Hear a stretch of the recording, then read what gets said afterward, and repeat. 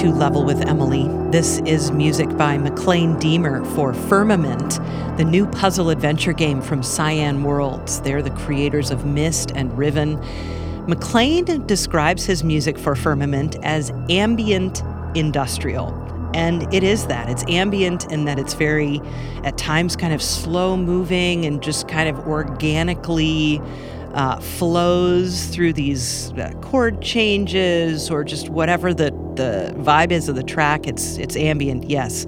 But also it can be very gritty and grimy at times, but never ugly. It's always beautiful and expansive and world building in a lot of ways.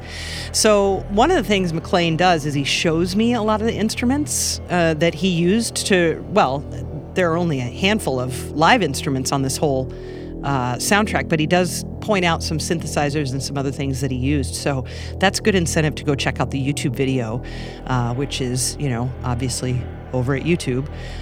So visit that, watch the video, and you can see all these instruments that Maclaine talks about throughout the conversation. It's really cool. So check out our chat on YouTube, subscribe, get notifications, give us a like, all those amazing things. We would love that. Please join us on Discord. That link is down in the show notes. And if you can support us on Patreon, we would be so grateful for your financial support. All right, here's Maclaine Diemer talking about his music for Firmament.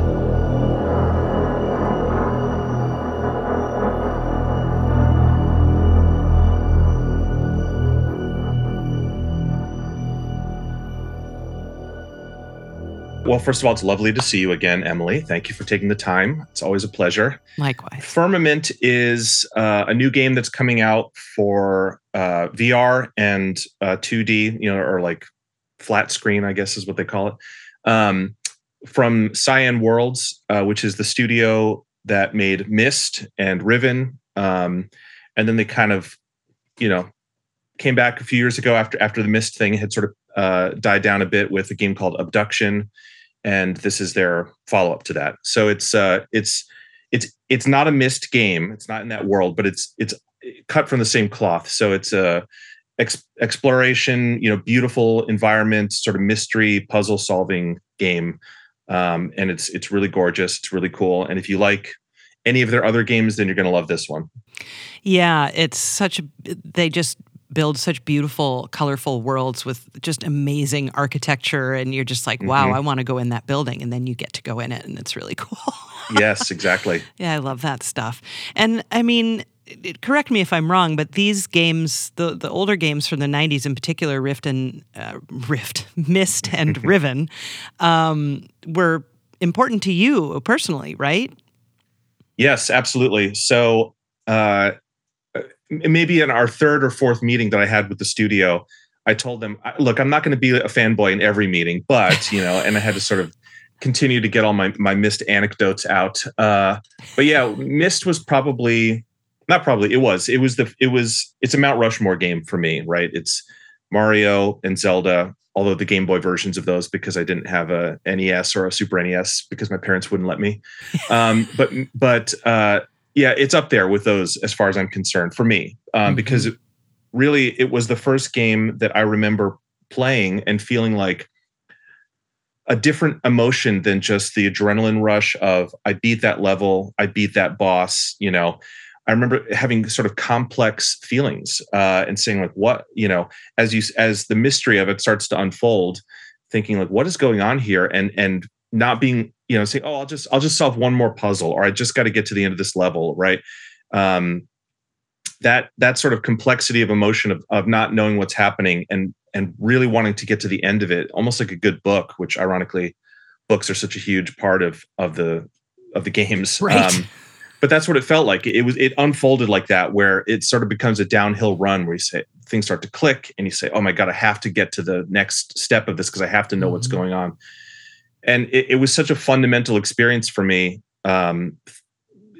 only looking back in retrospect, because I was probably 14 or 15 when I played it originally. But not, it was the first thing where I felt like, games is a storytelling medium, not just a little fun diversion, right? Yes. And so yeah, it's truly important to me, and I've bought and rebought it so many times in so many different systems and formats, Yeah. and I'll buy it, anytime they repackage it, I'll rebuy it. Yeah. I had a cousin and an uncle who were really into it, and my cousin was too in high school when Myst came out, and I remember them talking about it, and I remember them showing some of it to me. I also was not really allowed games. That's kind of an oversimplification, but also nails it. But I remember thinking, oh, this is like a game for adults. That was like my mentality when I saw it, Sure. and in hindsight, I can see why I thought that. But it really, talk about an immersive experience, right? At the time, Yeah. I mean, just Yeah. compared to so many other things. So all of that to say that these are games that are meaningful to you, and so you bring a certain, I think, emotion and understanding to the score that, someone like me, who I didn't end up playing those games, wouldn't have that same relationship. So talk to me about, the moment you knew, oh my gosh, I'm going to score this new game from Cyan Worlds, and where that took you musically. Yeah, well, it started, as these always do, with a conversation with the creative heads of the studio to talk about what they wanted. Like I said, it's not a Myst game, so it doesn't have some of what I consider the signature aspects of that, which for most people is probably just like pizzicato strings. I mean, it's like Yeah. it's so iconic. The sort of opening notes of some of the motifs that you hear repeatedly, and which is funny, sort of conveniently placed in view of my camera here. One of the first things I did was, even though I knew it wasn't a Myst game, I know how important it is to sort of carry on that legacy that of the studio, and a lot of those people are still there from the Myst and Riven days. And I thought, well, I gotta put some of that DNA into the music. So I did some research, and I found that Robin Miller, who's one of the two Miller brothers that founded Cyan, he did a lot of the design, and he did all the music. And I was just trying to find some interviews with him where he talked about his process and all that. And I found something that said, I think it's an old GDC talk from maybe 10 years ago, where he did like a classic postmortem talking about it. And he said originally the game wasn't going to have any music, and they realized that wasn't going to work, as they were sort of getting along in development. But it was also getting down to crunch time, so he just sort of cranked something out. He said he wrote the whole score in 2 weeks, Right. and he did it all on this, not this exact one, but this model of keyboard. So this is an EMU Proteus Master Performance System plus Orchestral. It's kind of a mouthful. Yeah. Not very gracefully named, but there's sort of multiple iterations of the sounds that are in that keyboard, and I was finding cheaper options and easier options online to buy, like little rack mount units with no keys or anything. And I was like, I gotta find the real thing. I have to. And I was having a lot of trouble. I could only find them like in Europe or in Japan, and people were charging like what I think is absurd prices, because it's not a desirable keyboard. So I'm like, I'm not going to pay that much for, this thing is kind of one step above a toy, but it has the essence in it, and I need that. Right. So then eventually I tracked someone down. I was looking like Craigslist, eBay, Facebook Marketplace, and eventually on offerup.com. I found someone somewhat local who had one for sale for a good price. And I drove, it was like a 45-minute drive to get there. And I whenever I'm in that situation, I'm so excited to buy something like that. I try not to like super geek out, because the person's selling it, they just want the money. They don't care. I'm like, but this is the keyboard that Myst was written on, like this guy doesn't care.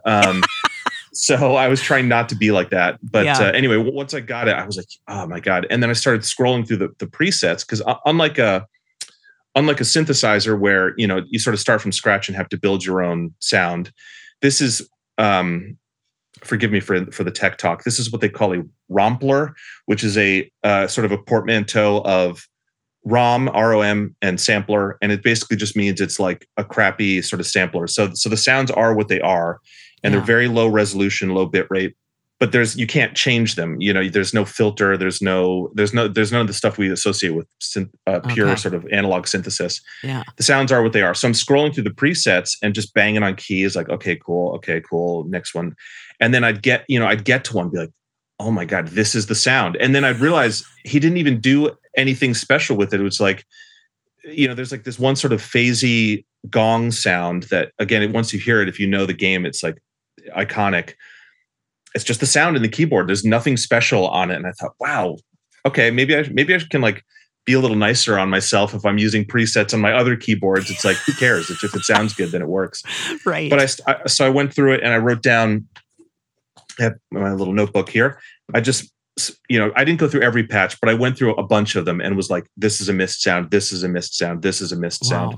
And then again, knowing that if I was going to put it in Firmament, that I would have to disguise it, but it has to be in there. So they're not on every track, but they're on a lot of them. And they're, heavily processed to the point where most people probably won't recognize it, but maybe I'll do some fun sort of behind the scenes thing eventually. Yeah. So that was my initial idea. I was like, it just has to start with that, and then let's warp it. And what I think works for the concept of the game is that I don't want to spoil anything. It's going to be very difficult to not spoil anything because the story, is the puzzles are part of it, but the uncovering of the story is a big part of why you would want to play the game. But there's this notion of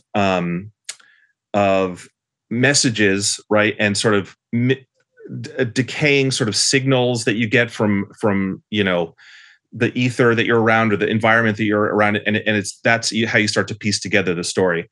And it ties into something that I've been obsessed with, and this is the first time I've had a chance to explore this idea for real, of what does music sound like if, let's say, you're planet Earth, you send out a signal, and 10 million light years away, you receive that signal. Well, there's no way it's going to get to you perfectly. Right. So what does that sound like, and how do you interpret that? And it's an idea that I've wanted to explore based on other projects I've demoed for, things that got canceled, things that will never come to fruition. But it's an idea I've been kind of obsessed with for several years. And especially as I've slowly acquired, other electronic gear and synthesizer equipment and stuff, in my mind, there's been this thing building up, and finally, this is the game I've gotten to explore it on for real. So I'm very excited for people to hear that. I hope they like it. But yeah, it ties into that, and the idea of similar. I've been obsessed with the idea of do you know about the golden record that was on the Voyager satellite that they sent in the 70s? Yeah, there's Bach on there. Yeah, exactly, and Chuck Berry. And so for people who aren't familiar, when NASA was sending out the Voyager satellites, knowing that these were never coming back, they fired them off into space with the intention of just seeing, getting them as far as they could possibly go. And what's amazing is that it's been, 45 years now, and they're still sending signals back to Earth, which is unbelievable. Yeah. But on one of the, I think it's the first one, they sent out literally a golden vinyl, or it's not a vinyl, it's a gold, but it's a record, right? It's an LP. Mm-hmm. And it has music on it, and it has speeches on it, and it has information that's encoded, imagery like representation of the man and a woman form and some other stuff. But the idea is that it's as simple as possible, so that if somebody finds it, they can kind of decode it and learn about Earth and learn how to play it. Right? There's like instructions on how to make that record make sound too. Yeah. Which is, a brilliant concept. It's so funny cool that it's on a record, but that's the best we could do. And it's fully analog, right? There's no there's no electronics required. Mm-hmm. So again, that idea.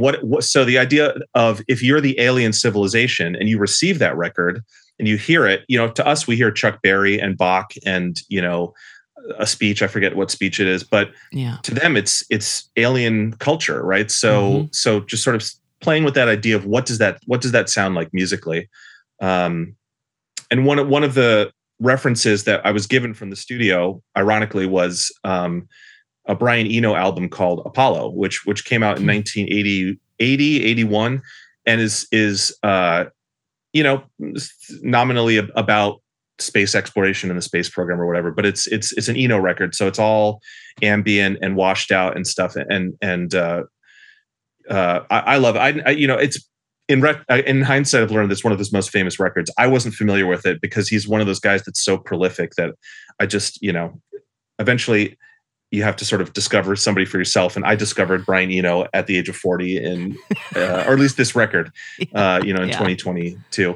But yeah, it just all kind of made sense. All these ideas were coalescing in my mind. I thought, oh, okay, great. These are all things I've been thinking about and waiting for. And this is finally the project where I'm going to get to explore them.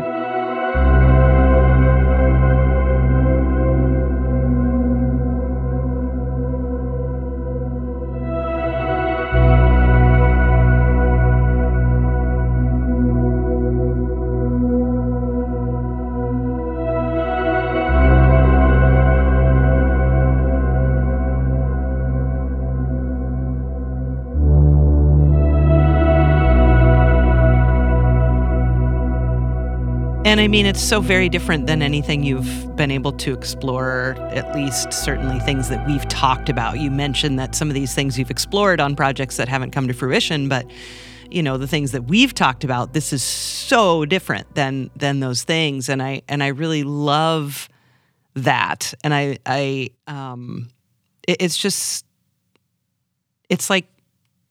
music that you can have on and it's pleasant. Like it's, well, I'll tell you for sure, in particular, Sun on St. Andrew. And in a lot of the tracks, everything shifts very slowly. There's nothing is abrupt. There's nothing epic about, when you think of the word epic in terms of video games anyway. And it's just, reverby and lots of open intervals and just space, all these different ways that you're giving us the impression of just wide open space.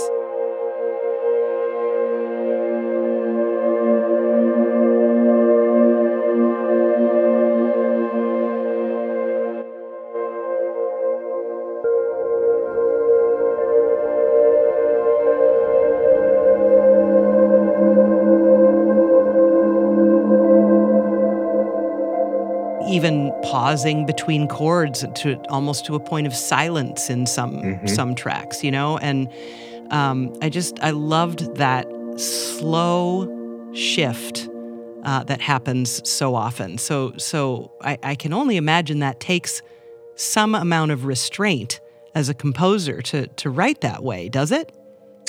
You would think so, but for me, that's just what comes naturally. Awesome. And I've said this before. It's funny. I was texting with our mutual friend Austin Wintory yesterday because this will sort of timestamp this, but a new game that he worked on came out, and I was just saying congratulations. And it's sort of all combat music, and we were just, it's I probably said it too much, which is why my reputation precedes me. But this idea that I'm just not, I don't like that music. I don't really like writing it. I probably should stop saying it publicly because it's, it is a part of the job. But we were kind of joking around about that. And I said, I've said this as a counterpoint to them. Like the thing that I am good at, the stuff that just comes naturally is slow and sad and pretty, right? It's just, that's just what comes out of me when I sit down at a piano. And maybe I said this the last time we talked, but I've learned over the years that my internal BPM is 70. That's just every time I start something and then I hit the little tap tempo button, it's always within a few clicks of 70. It's just where I sit. Yeah. And so this was great because there's no combat music, right? And I just got to let these ideas sort of come out. And I've tried to do, and I have, but I've done stuff in that sense that's very slowly evolving and doesn't have a lot of flashy sort of tricks with Guild Wars. But with an orchestra, it's got to be interesting, right? I guess you can just have them play a chord, for forever. But when it's human beings making it, right, you're limited by the length of the bow and the breath capacity or the lung capacity of the wind players. There's certain things that force you to just keep things moving, right? The nature of the instrument. Yes. With electronics, it's much easier, for better or for worse. And then I also love this idea. This is another idea I've tried to explore when I can.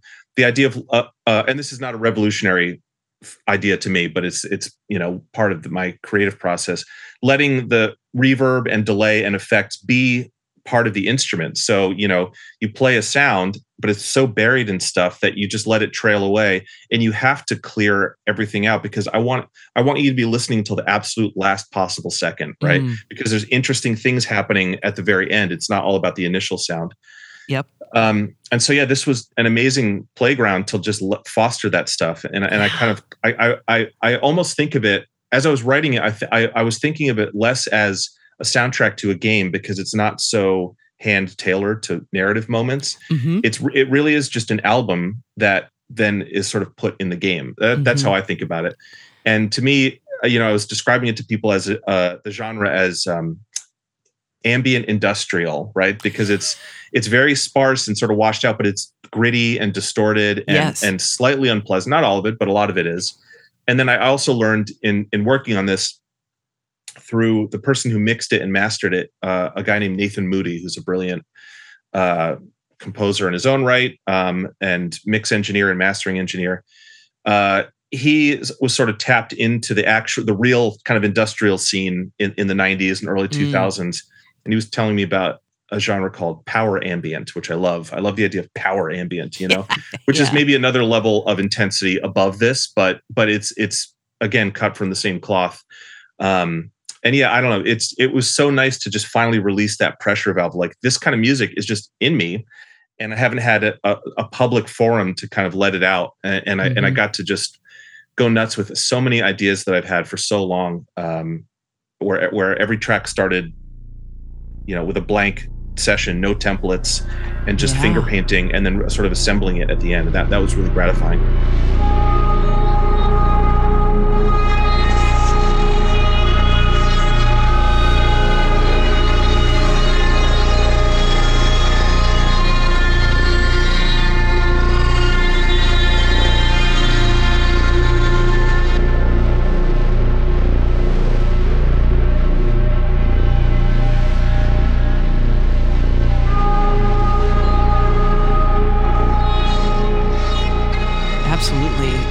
And also you were mentioning how like the pizzicato strings are such a touchstone sound for the earlier games, and you also said this is not a sequel of those games, but that by taking that out,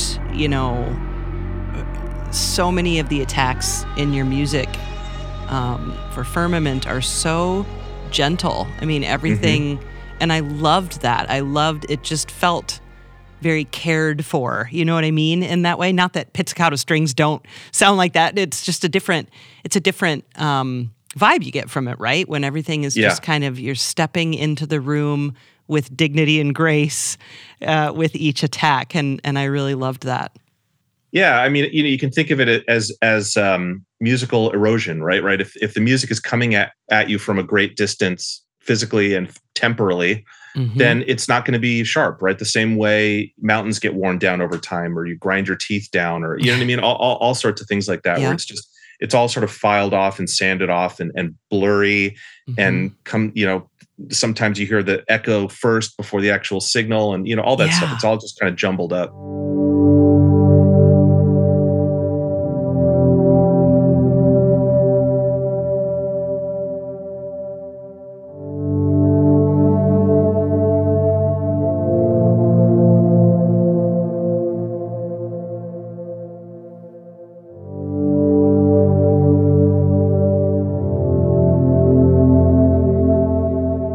So before we hit record, you mentioned that there was maybe one acoustic instrument in the whole thing. Now, I thought I heard some guitar, and maybe it was electric guitar, but I thought I heard some string movements at some point. So I don't know, maybe that was the instrument. But tell us about, what was the name of that instrument again from India? Yes, it's called the Esraj, Esraj. Okay. And it almost looks like if you took a sitar and shrunk it down to about a quarter size. Okay. But then you played it with a bow. Sure. And so it has all those things like the sympathetic strings running underneath it. But you really only, it has multiple strings, but you really only play one, and everything else is either droning or resonating as you play. Oh, nice. And it has those, huge round frets. Truly just like a sitar. But the body has. Let me see if I can. Let me grab it. This won't be great for the audio listeners, but for the video watchers, it might be cool. Yeah, do it. If I fall in the background, you can just edit that out. I will. I'm back. It does look like a little tiny sitar. Yeah. So I did break a string on it, which changing the strings on these is not easy. So it will remain broken for quite some time. But the body is almost a gourd-like shape, and it has a skin covering it, kind of like a banjo. Yeah. And then it has these 4 strings. But again, you really only play the top one. It's definitely not in tune, so I won't play it. And then all of these crazy amount of tuning pegs. These are all the sympathetic strings. Oh my! And so between the membrane head on the body and the sympathetic strings, it has kind of a built-in reverb almost. Right. Once I heard it, it's a sound that I was like, oh, I've heard that before, and I always thought it was just a weirdly recorded violin, right? Because when you watch people play it, they're so fluid. I mean, I can't play it as fast, but not just physically bending it, but the speed with which they move around the neck is unbelievable. And I realized I'd heard that sound for years in indie music recordings and Beatles songs even, right, that use Indian instruments. Mm-hmm. And I just thought it was like, oh, they recorded this and this is my total cultural bias and please forgive me. But I was like, oh, they just don't have as good equipment to record it. So they use some weird mic and, crappy tape and then just buried it in reverb, but it's not, it's kind of just the way it sounds.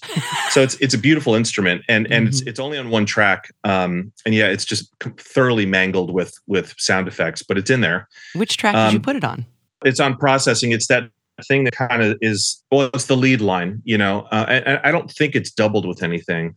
Okay. But it is thoroughly mangled with a bunch of effects.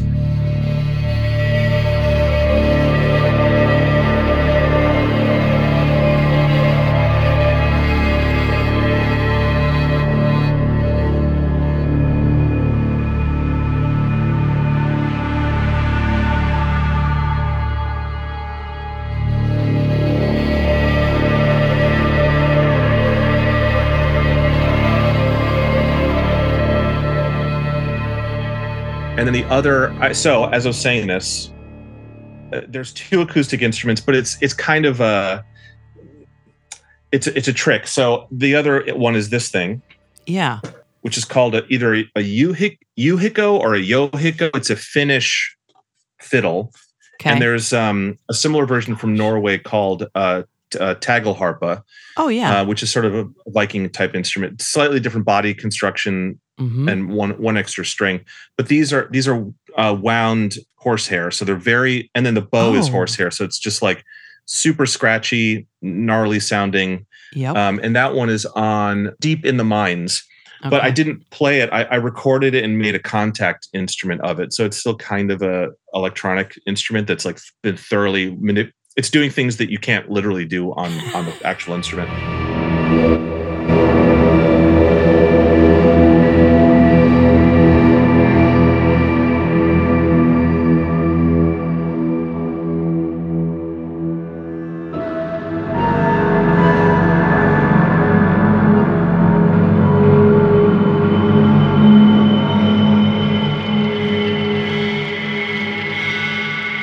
And then the string thing that you're hearing that's on a lot of tracks is the Fender Bass 6, which let me grab that off the wall. Okay, yeah, do it. Or I guess it's the Squire as model, in 6 strings. Yeah, but it's based on the original one. So in the 60s, Fender tried to make, I don't know if you can see that. Oh yeah. They tried to make, they did. They made a bass player for guitar players, or bass for guitar players, which is what I am. Yeah. So it's long scale, almost like a baritone guitar, but it's a full octave below the guitar. Mm-hmm. You can't, if you try to play it like a guitar, that's kind of a mistake. You can play some chords on it, but because it's so low, that just turns to mush unless you're playing in higher registers. Yep. But it's sort of most famously used. John Lennon and George Harrison played it on the Let It Be sessions whenever Paul was playing piano or acoustic guitar. So some of the videos you can see, or like in the recent Get Back documentary, when in the final sessions when they're playing live, not on the rooftop, but in the studio, you'll sometimes see John playing one of these. Oh, cool. And then Robert Smith used it a lot in the Cure. In fact, he used a black one that looked exactly like this. I was channeling a little bit of Robert Smith. Nice. But it's a great sound. And so the very first demo that I did for the studio, I sent them 4 tracks that were like, here's some prototypes, and there are ranges of sound, that we can go for on this, from, kind of lightly processed to like extreme levels of processing. And 3 out of the 4 of those ended up in the game. One of them I withdrew. I was like, I like this too much, and no offense, but I want to turn this into like a personal project. And they said, okay. so stay tuned. That'll come out on something Nice. probably not related to a game at some point in the future. But the track, let's see, I think it's so the Glacial Realm, which is the second track on the album, has me playing harmonics on that thing. Oh, is that like there's like augmented stuff going on that you do? And, yes. yep. I retuned it so that I could hit the melody that I wanted.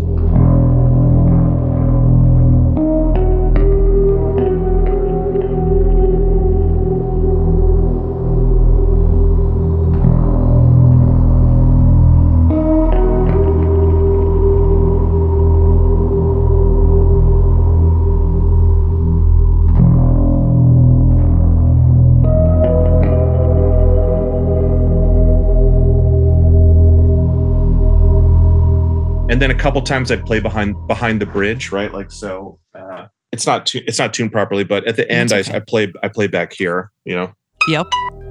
Oh, cool. Yep.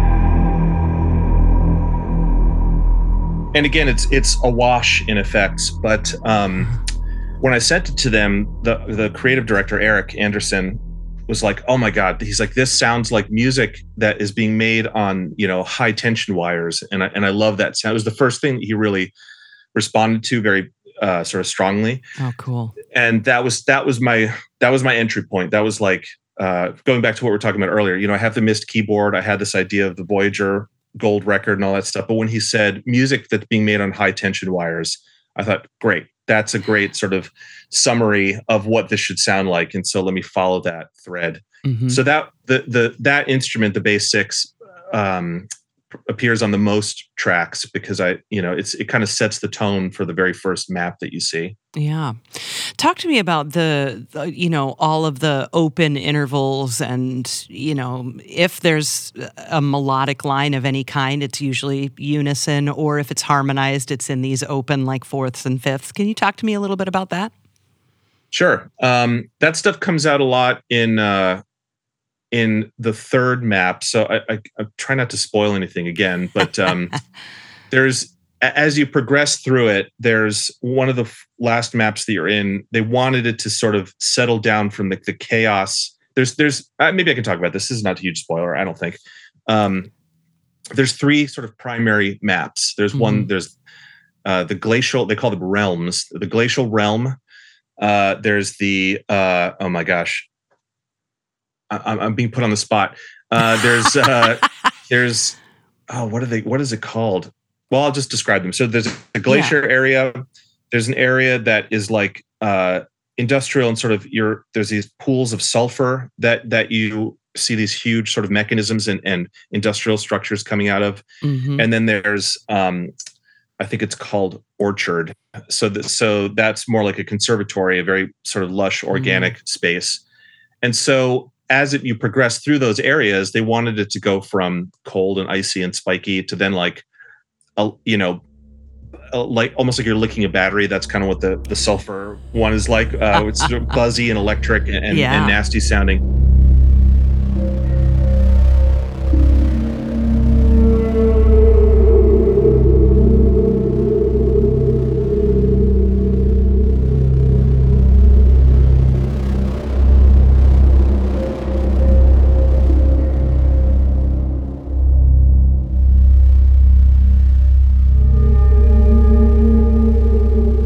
And then the Orchard one is they wanted it to be warm and spacious and inviting. So there's a challenge of doing that with electronic instruments because they're not inherently sort of warm in the stereotypical sense. Mm-hmm. But that's where a lot of those open intervals come into play. You hear those most in that particular level because it allows it allows, again, like the effects to fill in the gaps, but those open fourths and fifth is just sort of it's a very calming set of intervals. Yeah. And then you can kind of just, this is obviously something that Debussy discovered 150 years ago. You can just kind of like, they sort of exist on the outside of any key. They just kind of are there, and you can mix and match, and they can just sort of stack in any way you want them and kind of just sound good, right? You don't have to worry about the rules of Western harmony based on major this and minor that. Right. So yeah, I thought that was a good an opportunity to explore that kind of tonality for that particular area.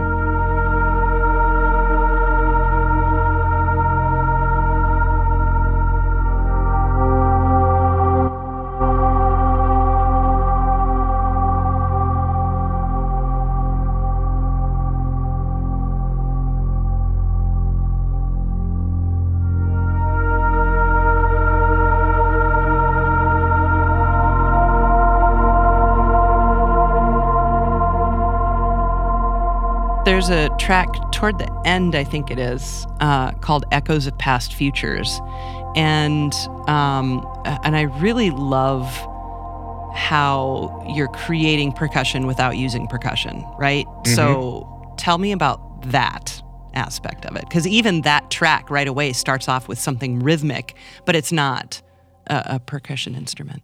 Yeah, that one is... that one was a lot of fun. So this is so tough to not spoil it, but it makes sense for where you're at in the game, the level of technology that you're going to encounter. Okay. I have some of that stuff physically, right? So that was one where it had to have energy, but it had to call back to a very specific period of time in 20th century music. So it's the most kind of intentionally retro sounding. Oh, cool. Even though it's not a pastiche. I don't think it's not like I don't want to. It's not. Yeah. It's not. I'm not trying to replicate John Carter. Or John Carpenter. John Carpenter. Maybe I'm trying to replicate John Carter on Mars. But I'm using some analog synthesizers, which are just kind of off camera here. And then the percussion aspect was a thing where I forget what the initial sound was, but I love the idea of taking percussive sounds and then applying delay to them and just tweaking the feedback, and timing of it all until you get a percussion track. So even though it sounds like a constant rhythm, it's really just like one hit on a downbeat every measure. Yeah. And then all the other stuff that's ping-ponging back and forth is just the delay happening.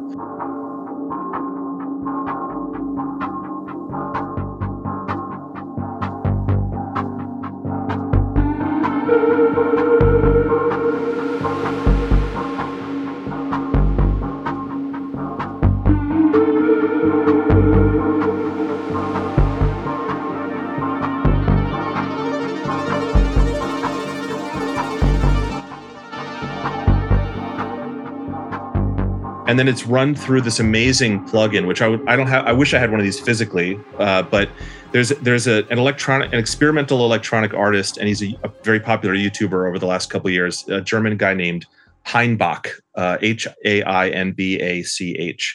and if you're into ASMR, I'm not, but he has this amazing sort of low resonant, very soft German accent voice, and he very calmly explains all this amazing stuff. And he was an inspiration in the sense that a lot of his music is based on buying old electronics test equipment that happened to generate sound.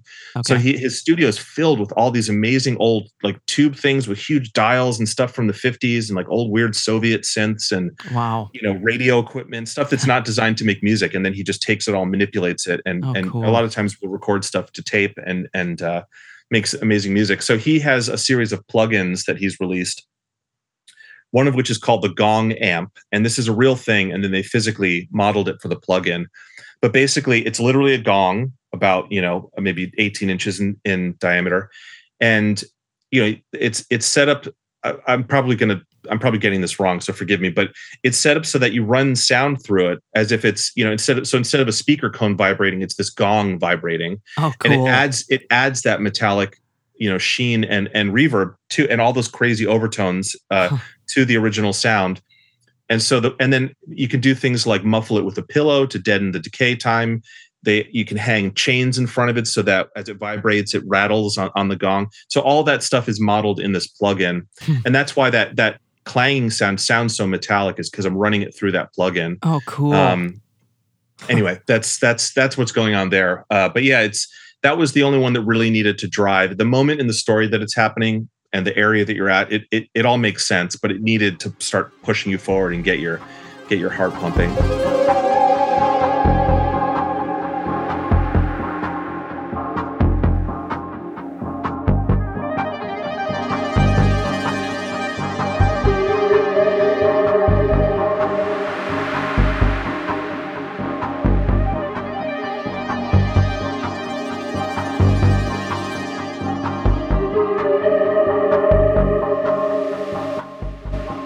So, you mentioned how writing music like this is just intrinsically you, like it just kind of flows from you, and you kind of implied on, maybe releasing something. I mean, has this kind of sparked a desire in you to just create more music like this for the sake of creating more music like this? Yeah, I have a few things that are kind of in the can that I'm waiting for the right time to release, and I have to, like anything, I got to just sit down and spend a month finishing 2 or 3 things, waiting for that magical day when I'll have the time to do that, or instead of making the time. Yeah. But yeah, it's my this life and career, I'm very lucky to do it. And then, like anything, that if you get known for, especially in a creative field, you get asked to do that over and over again. And look, the answer is always yes. If somebody comes to me and says, "We'd love you to do this because we heard this one thing you've already done. Are you available?" Yes, of course I am, because I want to keep doing this for a living. Yeah. And I'm very happy. And I've actually been very lucky to mostly avoid writing on types of projects or writing types of music that I don't like. Things like, commercial jingles or trailer music, stuff that is fine, but other people can do that. And that's not my path. Yeah. So I've been lucky to do that. But eventually, as a creative person, you do want some variety. My background before getting into big, grand orchestral writing for Guild Wars was being in bands and producing music that way. And then I sort of shunned that specifically because I prefer to just kind of work alone. I'm not a group work kind of guy. So I like to mostly work alone, and I like collaborating. But when it comes down to actually working on something, I'd rather just be alone in my room with all my toys. Yeah. And so orchestral writing rewards that, but it's only one outlet, and you don't always get the opportunity to do it live, which is sort of how you get to execute it at the highest level. But with this kind of music, I can do it all, right? And so I did it all for the most part last year on Salt and Sacrifice with a couple of additional soloists, but for the most part that was made here, just me doing it on my own. And this one is 100% on my own. And maybe that's the first time I've ever put out anything. I think it is. This might be the first time I've ever put out any sort of release where it was 100% me from top to bottom. Oh, wow. And it did sort of stir something in me where I was like, I can just do this. And maybe it doesn't have to be a 20-track album. It could be a 6-track EP. Like, who cares? Just put it out there. And once I'm sort of free of the constraints of having to write for a project, or what in my mind used to be like, if you're going to put out music with a band, you got to write songs. And I wouldn't say I'm a great songwriter. So I felt if I'm doing that alone, I feel hamstrung by my inability to kind of, write songs the way I want them to be written.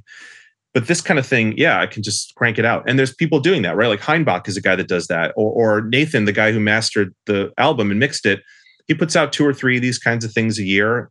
There's a woman named Lisa Belladonna, who's also kind of an influencer in the synth community. But she's an unbelievable keyboardist and electronic musician, and an advocate for electronic music. And she just cranks albums out. And I'm like, what's stopping me? So the answer is nothing. The answer is me. And I think that, it sort of crystallized that thought in my head where I don't have to wait for people to come to me, especially because I do have work that pays the bills. So why not just kind of, make something for my own sake when I have some downtime? And so I think there'll be more of that in the future. It might not be as extreme as some of this stuff. But, I really like this kind of music, and I need an outlet for it. So there'll be more coming. Yeah. How do you, if I may ask, kind of balance your work-life situation? Do you keep pretty strict hours of I'm working in the studio Monday through Friday, and then my weekends are mine to do all the other things I need to do to survive as an adult? I mean, how does that play out for you? Yeah, it is that. So the reason, it is sort of 9 to 5. The reason I'm in this studio that I'm in currently was because for years I was working from home Mm-hmm. and realized that I had started to. It happens slowly, right? Where you start to develop bad habits. Yeah, you start to get a little weird. Yeah, and I was initially when I first started doing it after years of commuting and working in offices. Even when I was getting into games, in my civilian life pre-games, I was working in offices or retail or working at grocery stores and things. Mm-hmm. And then I got a job in games, and I thought, wow, this is amazing. And so there's a long honeymoon period where you don't mind the commute and you want to go to the office because there's creative energy and excitement. You get to see your friends. And after many years of that, when I was physically working in the office at ArenaNet when I was living in Seattle, and I took over the music. Music requires you to go so far inside that a pin drop becomes a distraction. At least for me. And so the commute was a distraction. I was in a mostly, a treated room, but not soundproof, so I could hear people talking outside. Somebody comes by, knocks on the door, and says, "Hey, let's get lunch." All just completely breaks your concentration. Yep. And so then I would stay there really late just because I would wait for people to leave and then start working on something at 5 or 6 p.m., which is also not healthy. So when I first started working from home, I thought, this is amazing. Like I could just roll out of bed, make a cup of coffee, and then immediately start working, Mm-hmm. 20 minutes after I get up. Yeah. And I can work as long as I need to. And then when I'm done, I'm home and I can relax. Mm-hmm. And that was good for a while. But yeah, eventually it becomes, well, I'm not going to take a shower today, or I'm not going to get dressed, or I'm working, but let me just get up and make lunch or get a snack real quick, or check Facebook, or so what was happening. And then I always try to have dinner with my wife when I can, and then she would get home, so I would start to panic and be like, I got to clean up the house a little bit, and you're doing chores, and I sit down and have dinner, and then say, I just got to finish this one thing after dinner. It'll only take me half an hour. Mm-hmm. And that turns into, you're at the computer until midnight. Yeah. And it was that endless sort of cycle. And 6 hours of work would take 12 hours in sitting at the computer, right? Yeah. So eventually I just decided I got to get out, and I need to treat this like a job, not rob it of the joy that I feel getting to write music every day. Mm-hmm. But I have to sort of add some structure to this, and have a place where I go, and when I'm there I'm working, and when I leave I'm not, and that's worked out really well. Yeah. One of the things that changed for me when I started working much more from home, and this is such a stupid simple thing, was but in terms of breaking concentration, I had to put everything on Do Not Disturb. And so it takes so long to recover from that distraction. It could be 20 minutes to get back to where I was if I just look at a text and I start answering texts or something like that. Exactly. And that was huge for me. And now I'm on it more than I'm off it, probably. Yeah. Just to make sure I can stay focused. Yeah. Yeah. Mm-hmm. Well, back to Firmament. We've talked about how this is really your style and all of intrinsic to the way you compose. We talk about melody so much, and the absence of it is not. It's not a negative. I know I'm not enunciating this very well, but it's not a negative thing to not have melody. Is it a difficult thing to not have melody? That was a terrible question, but you know what I'm not asking. I even have it written down. But is it, did you struggle with at all, putting in ideas and then saying that's too much? No, again, because to me, there is a lack of sort of continuous melody, right? There's nothing that's Mm-hmm. probably even 2 measures or 4 measures, certainly. Right. But there's always at least a little hook or some sort of thread that is carried throughout all of them. Yes. Yeah, I don't know. It's like I said, it's sort of, it all starts with a blank session, an empty session with nothing saved, no presets, no templates, nothing. And I play around until I find a hook that works for me. So every one of these tracks has at least that, and whether other people pick up on that or not, is not for me to decide. Yeah. But everything started with at least some semblance of an idea that I could then say, this is the core of this track, and then I'll build around it. Mm-hmm. And that could be, I'm trying to think of a particular example. There's one track on here that is actually, I found my old audition tape for when I applied to Berklee College of Music. Wow. And I have a box full of tapes that I haven't thrown out. And then, but I didn't have a way to play them for a long time because I had gotten rid of the 4-track that I used to have as a kid, which I should have kept it because it'd be worth a lot of money these days. I ended up buying a replacement to be able to digitize some of these old tapes that I had. Mm-hmm. I was just going through them, and at one point I found this audition tape, and it's I listened to it now. I'm like, they let me in that school playing this tape. I hope that the standards are a little higher, but.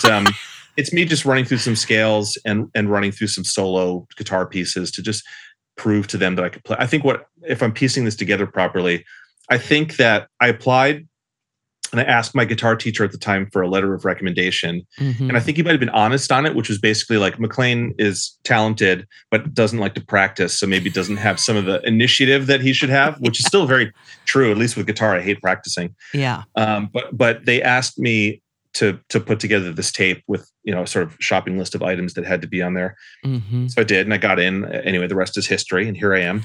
But I was listening to it, and I grabbed, there's one part where there's an original piece on there. So some of it was like solo guitar arrangements of like jazz standards and things like that, doing that where you're playing the voice leading and the bass line at the same time. And then one of them is an original piece, and it's all tons of harmonics and stuff like that. And I thought, oh, this sounds cool. So I digitized it, and then I took that little, like 3 seconds of it where there's just a bunch of cool things happening all at once, but it's it's a 25-year-old tape, and it's all warbly and low fidelity and stuff. And then I literally stretched it as far as the computer would allow me. And eventually it was like, you can't, you've reached the limits of what this piece of software can do. You have to stop. So, but I wanted to hear both the music stretched out that far, and then also the digital artifacts that come along with that. Sure. And to me, so then that's not a melody. It's not even a motif, like a melodic idea, but it's an idea, and then the music is built around that. So let me find which one that is. Okay. Power Station. Let's see. Actually, it might be this track. It might be Frozen Footsteps. Truthfully, I'm not entirely sure which one it is, but one of these tracks has that as the foundation of it. Maybe it's The Spire. Anyway, there's other tracks that use a similar idea of taking something and stretching it to the absolute breaking point. And I would say most of the first probably 5 or 6 tracks have that as some sort of synth pad foundation, and where it's not tonal. It's just it's warbly and it's in between notes, and just it sets a type of semi-musical drone.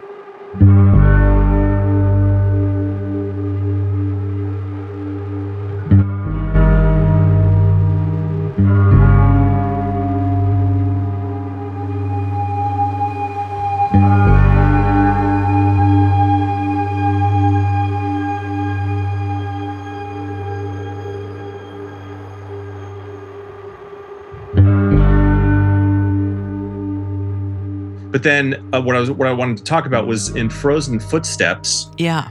I had this, I put together a video. If you sort of track it down on my Instagram account, it's there from I don't know, maybe 6 or 8 months ago. The hook of that one was me just being like, what can I do how do I start this track in a non-musical way? And I took this device, which I bought off of Etsy from an account called Electro Lobotomy. And it's this guy that just makes weird noise instruments. So it's 2 springs. Oh, cool. That are roughly, they're different sizes and different pitches, I guess. They're not really a pitch, but they sound different. Mm-hmm. And then it has these knobs, one of which is a volume knob and one of which is a bias knob. And you can sort of like, I know nothing about electronics, but you can turn it to the point where it's just barely getting enough electricity to amplify the sound. So it'll like start to crackle and sort of break up a little bit. And it's kind of, I mean, it's basically like a spring reverb. Like you can shout into it. You know, it's electric. You plug it in. Mm-hmm. You can shout into it, and it sounds like you're shouting into a guitar pickup or a spring reverb or something like that. But it's so noisy on purpose. It's designed so that like just even physically touching this box part of it will make so much noise when it's plugged in. and it's over there, so I can't grab it at the moment. But I have a dust buster in the studio, and I just turned it on and I ran it over it, and so you hear the like whirr of it, but through these springs. Wow! And then I also was just like banging it on it, and it makes so much noise when you bang it because you have to amplify it significantly to get any sound out of it. So when you touch it, it's like it just sounds like the world is ending.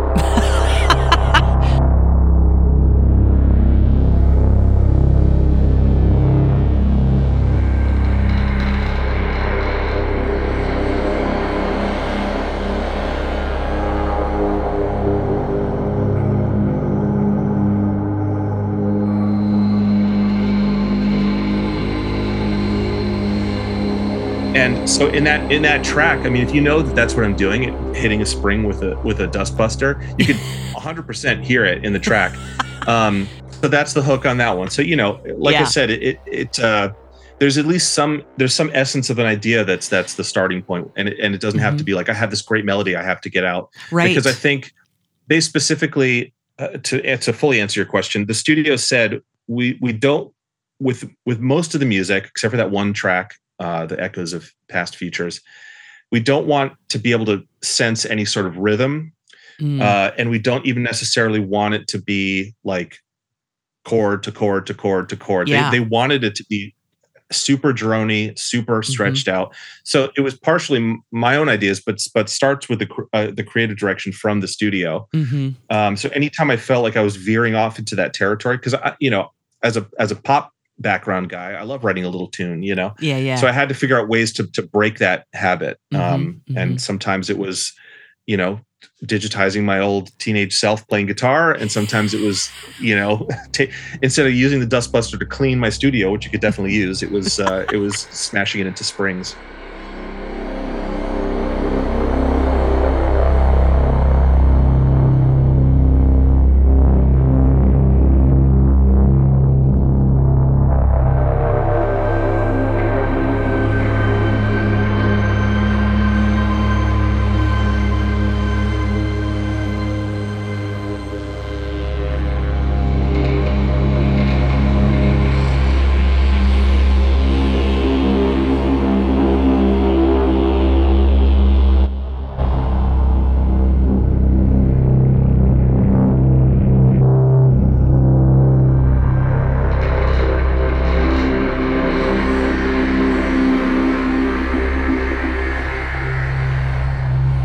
Batteries Casting Shadows is a track that has some kind of instrument taking the lead in terms of being that hook or whatever. Can you tell me a little bit about that sound and that track?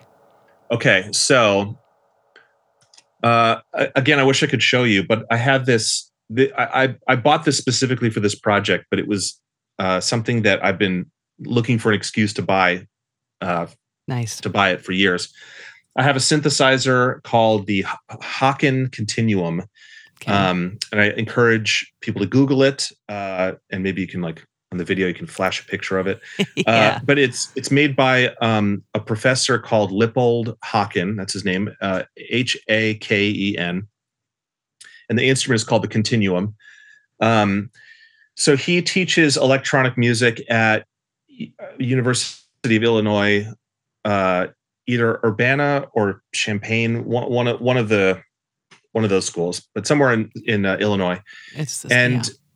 Starting back in the 80s or the 90s, he's a really fascinating guy. I think he's kind of like a genius, and he's also sort of a classic kind of nerd, like the kind that looks like he's got a pocket protector and a slide rule in it. I mean, truly, but a genius. And he started to. His desire was to make a keyboard or an electronic synthesizer instrument that would allow you to have the level of expression that a violin has. Because I think the story is either he was a violin player as a kid or his brother was.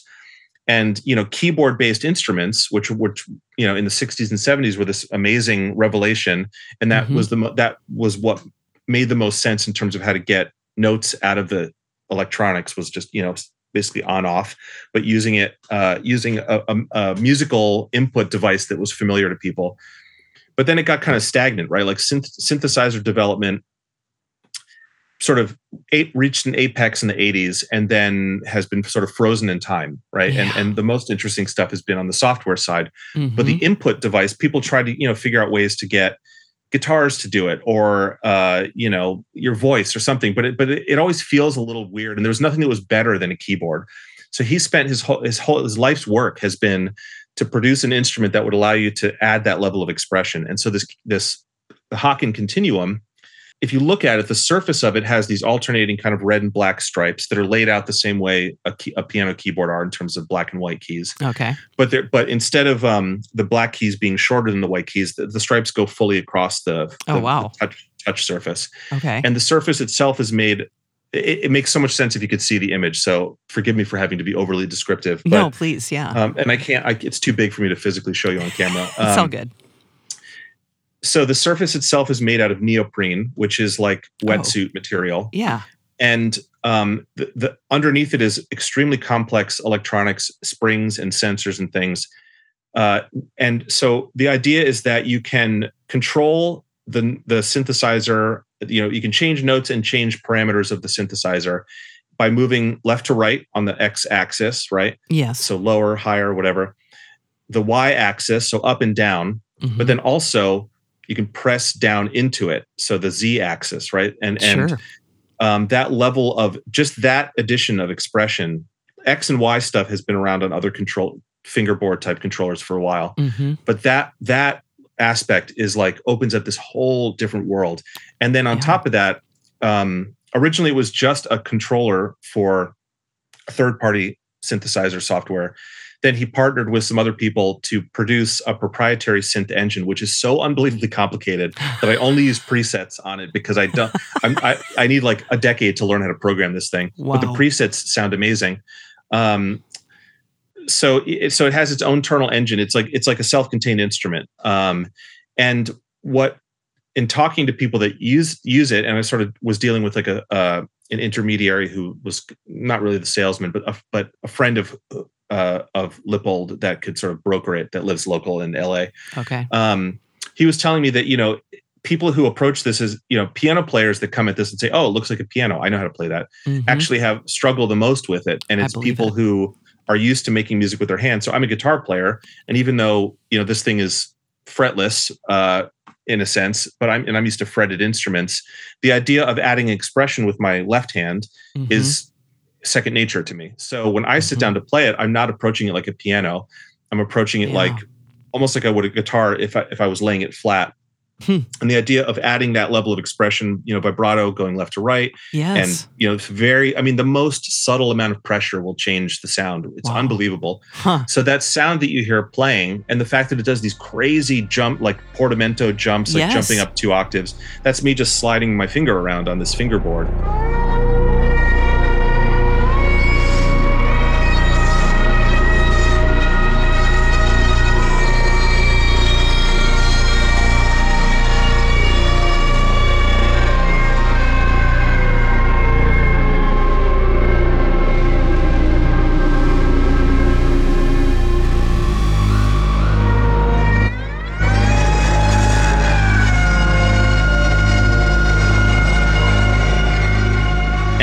I think that one has very minimal additional effects on it because the effects in the synth engine that it runs are actually pretty good. And even that level of buzzy sort of distortion is just built into the sound. It might have some extra reverb on it or something like that. But yeah, that was one that I almost wrote. Some of these I wrote like kind of in real time. It's sort of easy with a drone where you just sort of like lay down 2 minutes of something. Yep. And then start noodling and say, I think that's good. So that one was one where I had an idea of a melodic shape, and then I just kind of kept developing it. So anyway, that very long explanation, but that's what that is. No, so I love the Hawken Continuum, unbelievable instrument, feels like maybe the first real breakthrough in new instrument technology, probably since I would say the original synthesizers, Moog and Oberheim and Buchla and all that whole crew.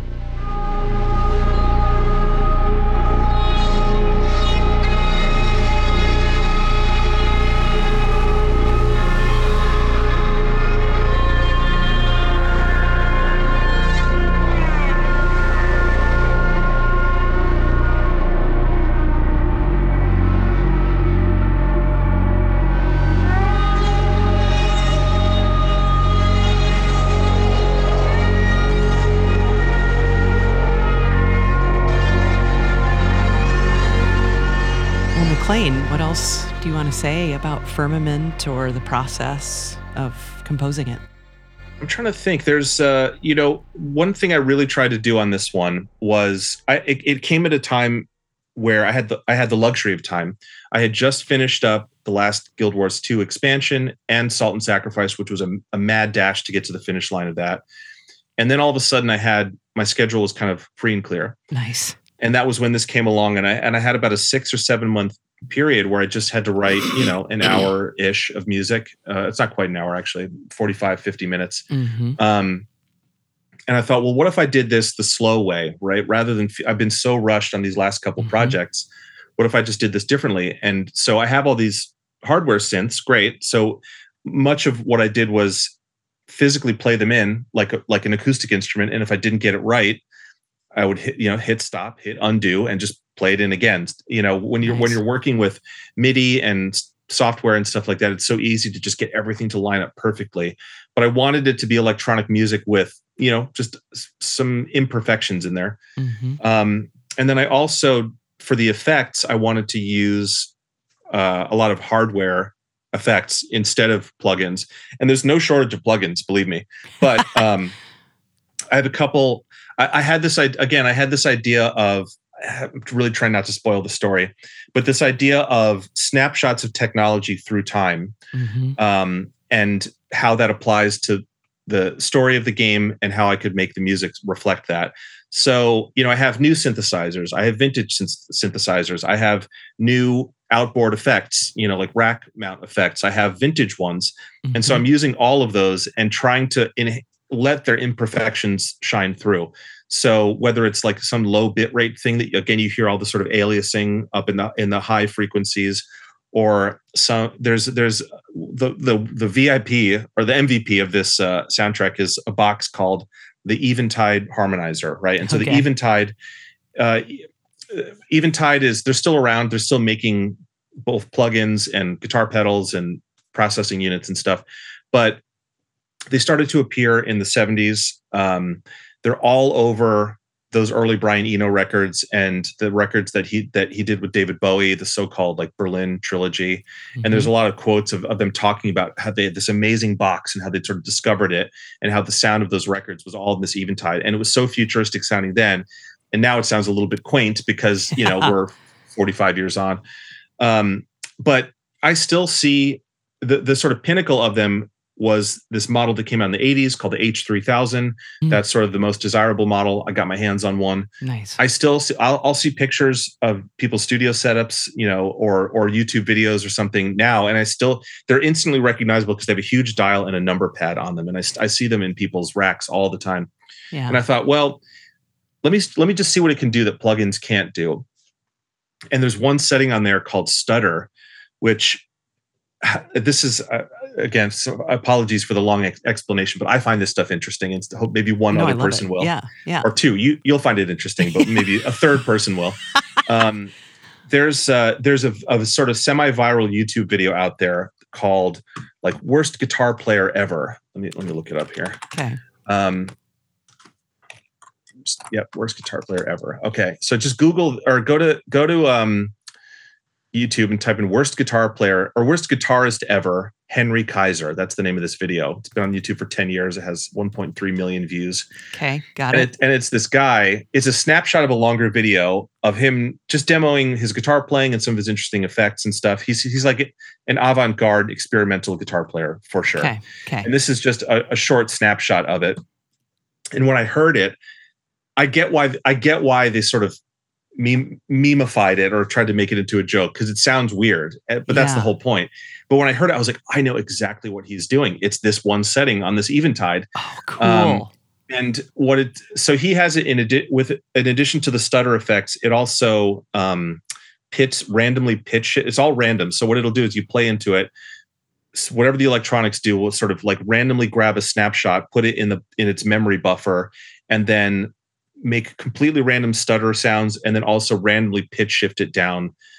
At the length of time of the pitch shift is random, the interval is completely random, and he's like playing blues licks into it, and it sounds like a nightmare, right? But I found that effect. I was like, oh my God, it's that sound. I'd been using it a little bit. And I was like, he's doing the same thing I'm doing. I was like, I'm on the right track. So that stutter, anytime you'll hear it in moments on some of the tracks, but I used it on, I would say maybe half or 2/3 of the tracks. And mostly on the melody, when you hear it, you always hear it at the very end. Like I said, when a note plays out, I want you listening the whole time. So as it starts to die away, you might hear sort of like a sort of grabbing the sound, and it doesn't sound like it's just being chopped up in a rhythmic way. It's completely random. Now, having said all that, I used all that stuff, hardware synths, hardware processing. I have this is the treasure map here because I have pages and pages and pages of notes of settings of like on this track, I used preset number 236, except I changed this setting from this number to this number. And what I realized was that's why nobody uses hardware anymore. They all do it with software, because when you get to the end of the process and you have to say export every track and send it to a mixer, well, in software, you open up the session and it's all right there, the way you saved it the last time before you closed it. Right. When it's hardware, you have to physically turn knobs. And so I have a million pictures on my phone of hardware settings and a million notes saying like, this is how I did this and this is how I did this. Yeah. And that was almost a full-time job in and of itself. Was all the music was written, and then I had to take like 2-3 weeks to export everything and send it to the mixer. And I'd send him something, and he'd be like, I think you've maybe forgot to send. I'm hearing something like this in the reference mix, but I'm missing that track. So I was like, oh, crap. And then I go back and redial it all up, and oh my God, it was such a nightmare. So I don't know if for a project, I don't know if I'll ever do that again. Maybe for my own personal work, I'll do it. Yeah. But yeah, I realized why in 2023 you can find some of this stuff very cheap because it's no longer desirable on a professional level. Or efficient. Yeah. Yeah. Certainly not efficient. But again, like I said, I had the time. And then the last thing I'll say about it is and the end result is what it is. And could I have gotten there with all software and plugins and things? Sure. But in my mind, it's the process is what draws things out of you creatively. I didn't want to feel like I was just on autopilot or doing comfortable and familiar things. And for me, the final product is like 5, 10, 20% cooler than it would have been if I had done it all the easy way. And that to me is what is, as an artist or a creative individual, that to me is the whole point. I wanted this to feel unique and fully tailored to the game because it deserves it. And if I, believe that the studio is important, at least important to me, and the games they make are important. And I know that the studio has such a huge dedicated fan base that is so into what they do specifically. And, there needs to be space for that. And if they care enough to keep the studio afloat for so many years, then I have to care enough with the music. I loved it. I think it's magnificent. I can't wait for the game. And I'm just grateful for another great conversation with you. Thanks so much, Maclaine. Yeah, thank you, Emily. I was going to say, I'd like to say this on record. Yeah. That, I appreciate that you dedicate so much of your time and energy to this, fostering the community. This idea of community is something that's been very important to me lately. And, we're so used to this. Ironically, this community is the foundation of it is people sitting alone in a room. So having someone like you who, takes so much of their time to have conversations like this and connect people that are as passionate about it, I think is really important. So I just want to say thank you for doing this. Oh, it's a pleasure. Thanks, Maclaine.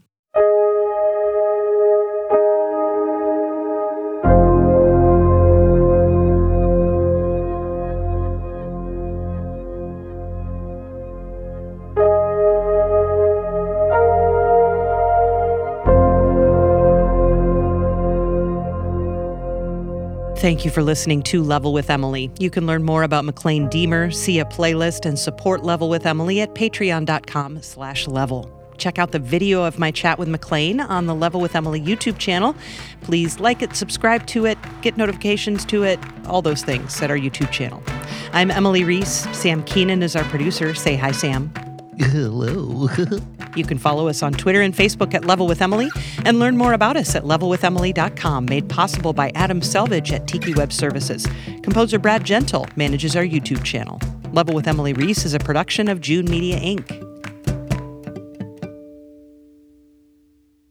Here at Level with Emily, we're part of the Audio Podcast Alliance. It features a hand-picked selection of the very best podcasts about sound. You can hear the latest episodes from our friends in the community at audiopodcast.org.